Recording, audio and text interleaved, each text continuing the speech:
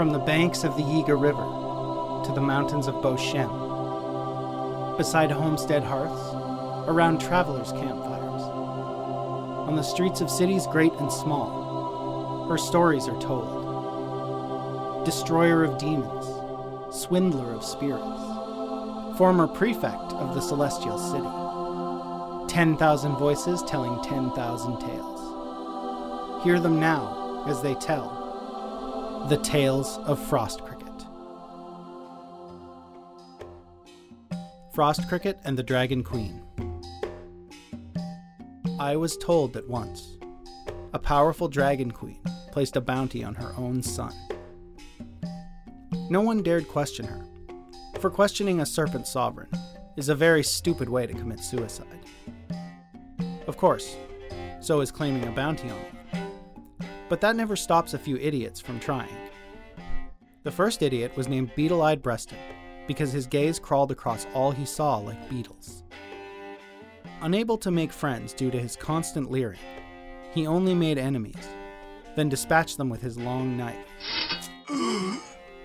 His body was fast and cruel, and his foes never saw the knife coming until it was too late. So it was that Beetle-Eyed Breston came to the court of the Dragon Queen. He was smart enough to avert his gaze as he bowed before her, promising to draw her son out of hiding and finish him off with that long, sharp knife. Sure, shrugged the Dragon Queen. but I don't see how you're gonna kill him with just a knife. She was right. Breston's flesh was rent, his bones were broken, and his screams were cut short by the massive jaws of the Serpent Prince.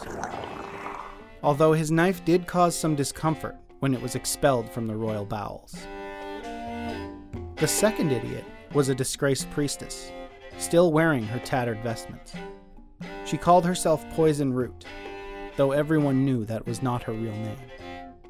She had been expelled from Sagara's temple for practicing forbidden arts, and it was believed, though never proven, that she was responsible for the disappearance of 2 other priests.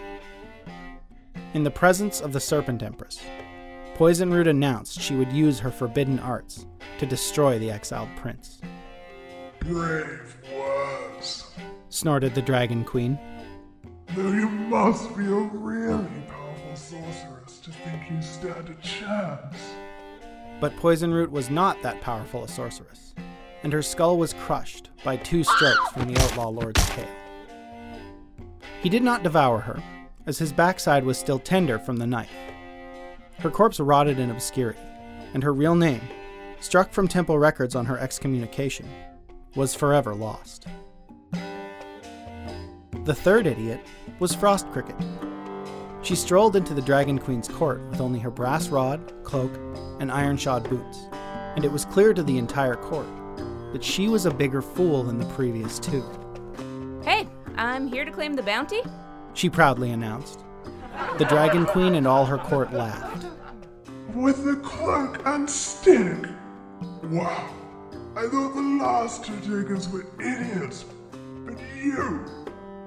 I mean, wow. Wow. Frost Cricket just shrugged and left the court, ready to collect the bounty.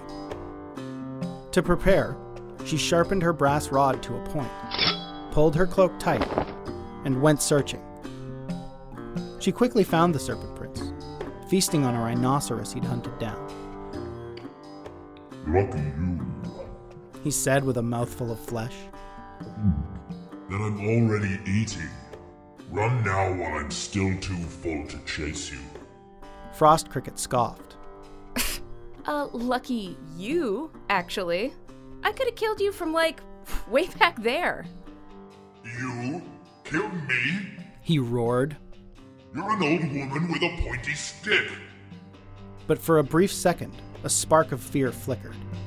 Perhaps she was powerful indeed. He pushed it aside, but Frost Cricket saw the fear there, nestled beneath the hunger and rage. I don't care if you believe me or not. I'm just gonna kill you. Frost Cricket did her best not to flinch. The Worm Lord let out a piercing wail, reared back and unfolded his mighty wings. So great were they that they blacked out the sky, and they tore at the earth, and they had many facets, each of them a reflection of his mind. Angry and fearful, the prince's breath seethed, and he unleashed it on Frostcricket. Her heart beat fast, but she held tight the hem of her cloak, lifting it to cover herself. The caustic exhalation enveloped Frostcricket, scarring the earth and the foliage around it. For a moment, it looked as if she was no more. But as it dissipated, she stood there, whole and unharmed.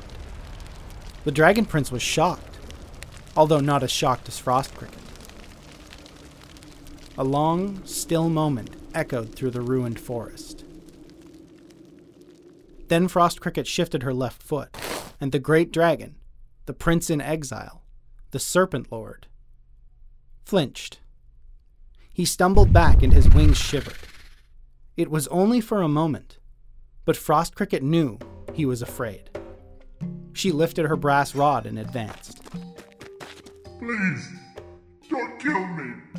The exiled prince collapsed before her. Frostcricket saw now that he was filthy. His shimmering scales were coated in dirt. He was starving, and his limbs were thin and gamey. At first, Frostcricket stayed her hand out of pity. But then she had an idea. I'm not gonna kill you. Honestly, I feel bad for you. What? Why? Whined the hungry prince. I mean, look at you. Frostcricket leaned in conspiratorially. Your mom put a bounty on your head, you haven't slept in weeks, and you definitely need a bath. I do miss my royal bath. Listen, your mom, she's a tough cookie. But the two of us, together, I bet we could take her. I don't know. The prince rolled onto his back, squashing the rhino carcass. That sounds dangerous. Frostcricket flicked the rhino guts off her cloak and tried not to roll her eyes. Well, yeah, it's dangerous, obviously. But I've got, spells. Really powerful spells. You're not going to betray me, are you? Of course not. Come on. She patted the prince's scaly hide. This, of course, was a lie. When the rebellious prince burst into his mother's court, he believed he was protected by powerful spells, which, of course, Frostcricket had just made up. He totally betrayed me! He yelped as his mother's claws tore at his flesh. The royal serpents fought each other then. Courtiers were crushed under the flailing ammunition, and the very foundations of the palace shook. In the end, the exiled prince was victorious. Perhaps believing in Frostcricket's spells gave him confidence. Perhaps his mother underestimated him.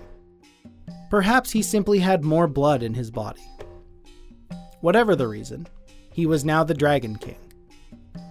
As he collapsed over his mother's body, Frostcricket walked in. We did it! She cheered. I told you so.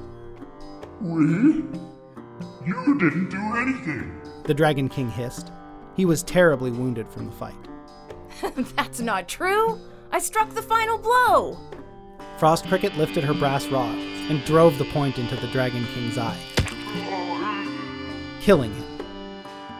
She left the ruined court with all the treasure she could carry and never returned. Nor did anybody else. The bodies of the king and queen became fodder for the plants that eventually choked the castle. And nobody ever called Frostcricket an idiot again. But what of the rest of the royal serpents? What happened to them? Why did they too die? That is a long, strange story, and best suited for another day. Tales of Frostcricket is written, narrated, and produced by Joseph Stilwell, and edited by Wes Walcott. Our cover art was drawn by Matthew K. Haughty. To see more from him, check out patreon.com/mkhaughty.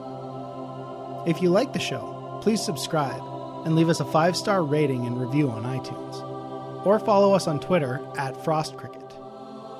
Joe and Wes would love to collaborate with other creators on Tales of Frostcricket. If you're interested, email animisticengine@gmail.com. You can support the show financially by becoming a Patreon of the Cave Goblin Network. Visit patreon.com/cavegoblins and sign up today. Your monthly support goes directly into creating more Frost Cricket, including exclusive bonus content for backers. Or if you want to make a one-time donation, visit ko-fi.com/animisticengine. Thank you for listening.